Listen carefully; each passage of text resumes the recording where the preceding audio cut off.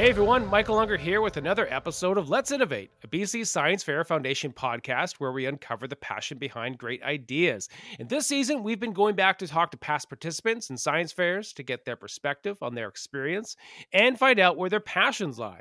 And today, I'm super honored to be talking with Rebecca Barron, fourth year undergraduate student studying global health and nutrition at the University of British Columbia. Hey Rebecca, thanks for coming on the show.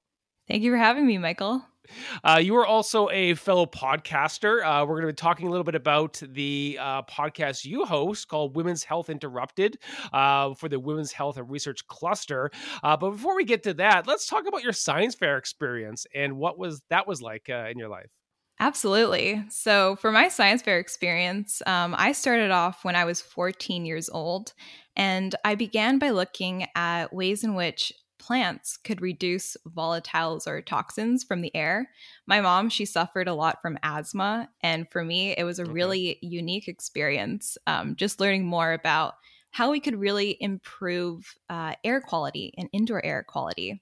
So in 2014, my teacher told us that we all had to create a science fair project. I didn't really think much about it at the time.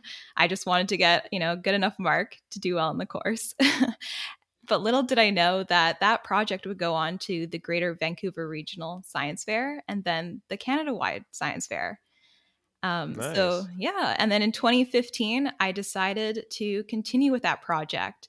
So I looked into some research about why plants were able to reduce these harmful toxins. And I noticed it's the bacteria growing around the roots that makes this possible. Yeah. So I began to do a bit more research, and I found a particular strain of bacteria that was able to reduce volatiles from the air. And in 2015, I was so shocked to end up getting the gold medal and the platinum award at the National Science Fair.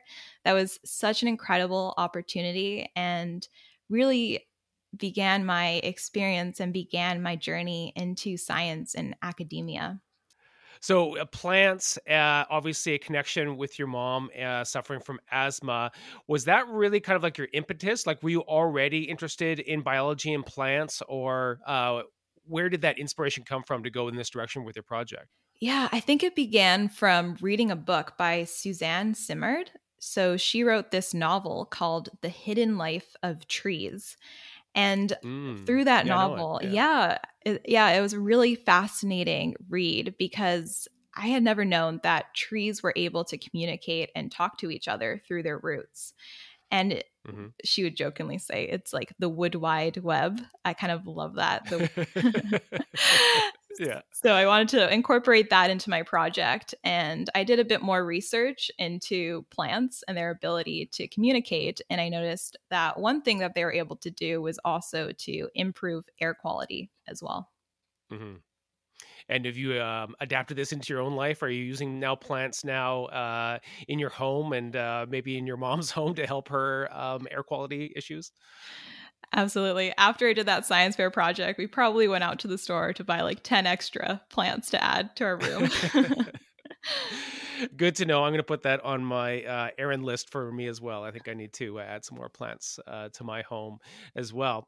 Well, Rebecca, you also, took that experience with science fairs and getting some accomplishments, but you also pivoted into an area of female representation, and you decided to get up on the stage at a TEDx event and gave a really amazing talk that we're going to link to in the show notes that everyone should watch about encouraging female representation. Tell us about how you got into that and why you wanted to do that.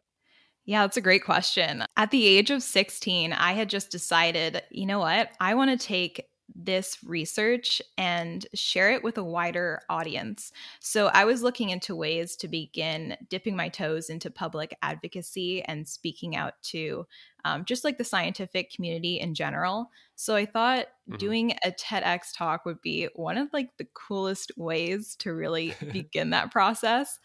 Little did I know how much effort and time goes into it, but it was very eye-opening. And since then, I've fallen in love with advocacy and advocating for increased female representation in academia.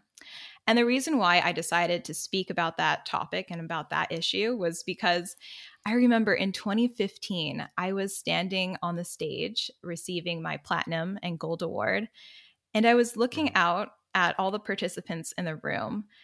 And I noticed that the number of male participants, so the number of boys who were there, kind of outweighed the number of girls. And I began thinking to myself, like, why is that the case? Why are there a few more boys to girls? Why is that ratio skewed? So I did a bit more research and I noticed that, yeah, it is an issue. This is a topic that needs to be addressed. And ensuring that girls have like better representation in science and academia is a really important thing to look at.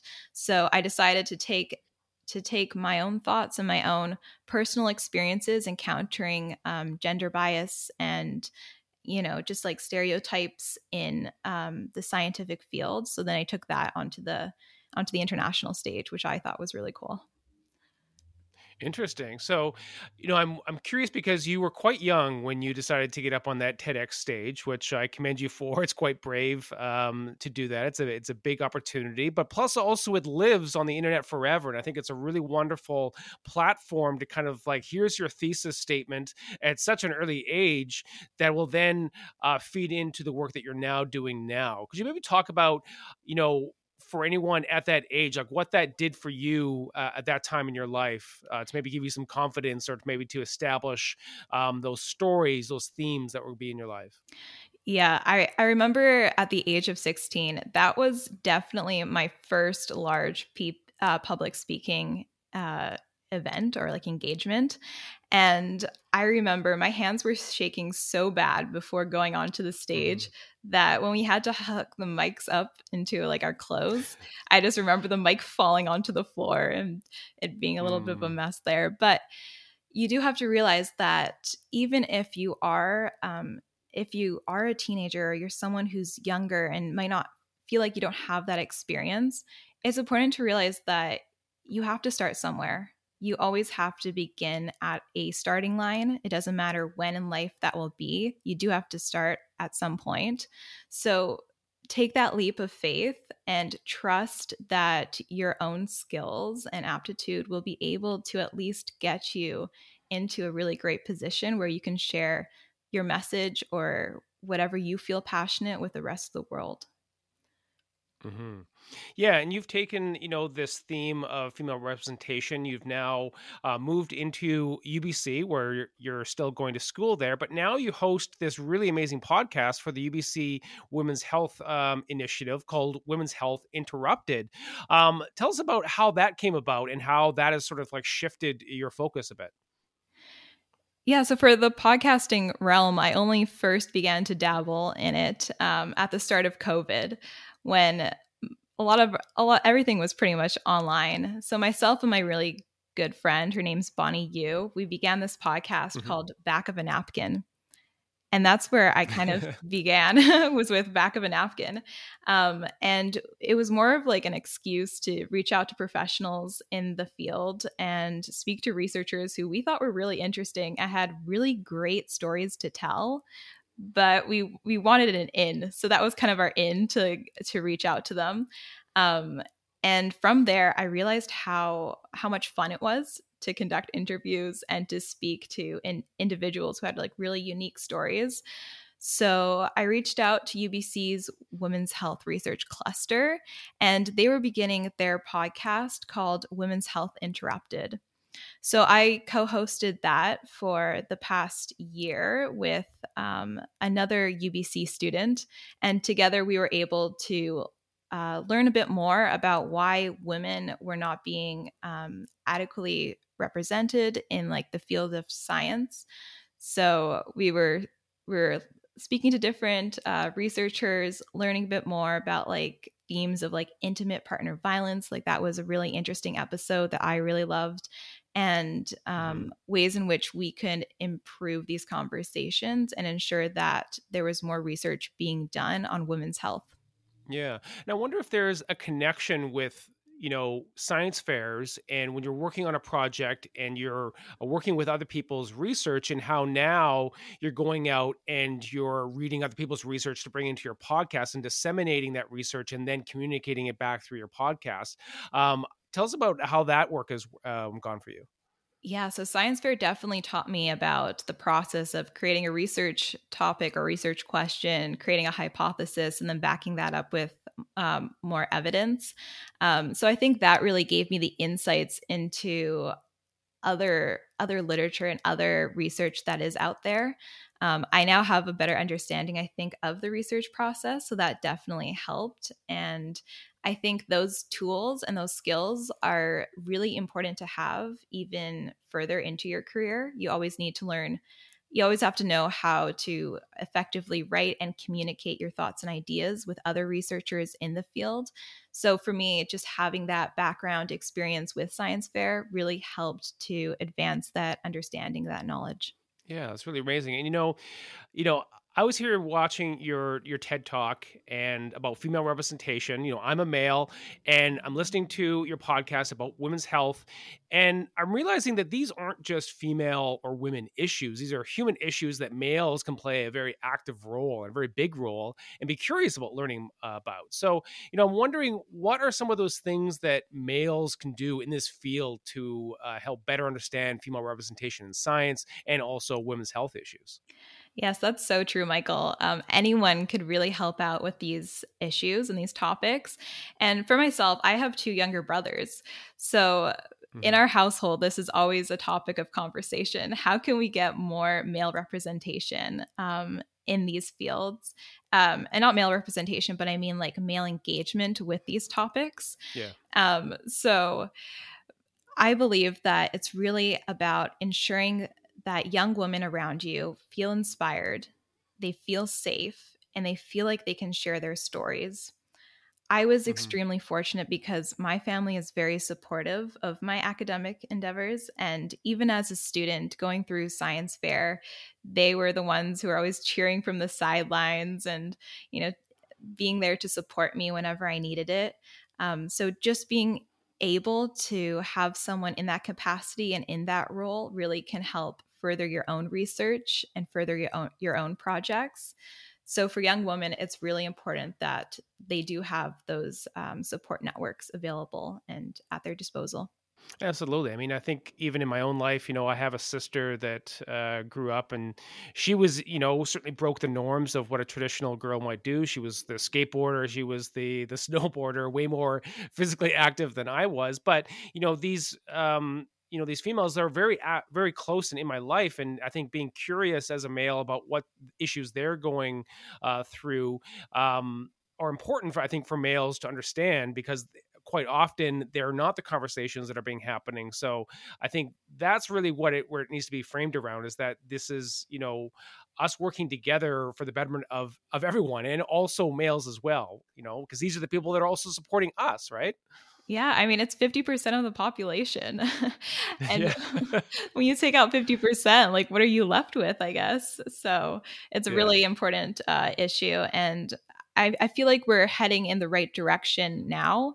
But, it's a constant topic of conversation and something that we continue to have to talk about and to keep at the front of our minds. Absolutely. So, everyone out there, go watch the TED Talk by Rebecca Barron, as well as the podcast that you host. But I think we're about ready for some rapid fire questions. Are you ready, Rebecca? Shoot away. All right, Rebecca, I've tailored one just for you for our first rapid fire. And that is, if you could interview anyone for your podcast, who would it be? If I could interview anyone, it would probably be Anne Makazinski. She was one of the first science fair alumni that I learned about through the Google Science Fair. Mhm. So she had created this project called the Hollow Flashlight, where you hold a flashlight, and through the energy and the heat from your hands, it lights up and you can use that in the dark. And I thought, how cool is that? Like, how did she think of such an Yeah. interesting topic? I mean, that'd be so useful for me. Anyways, she really inspired me. And I think if I could interview her and have her on the podcast, that would be such a cool experience. Awesome. Yeah, Anne is really cool. Everyone should go check out her on her social media and look at all the work that she is doing. And Anne, if you're listening, get on to Rebecca's podcast. Next question for you, Rebecca. Is there a piece of media, like a book, movie, or video game that's had the most influence on you? Yeah, I think the book Woman on the Ballot, written by Betsy McGregor, is one of the first pieces of writing that I really connected with. So a lot of it had to talk about female representation and getting more women engaged in politics.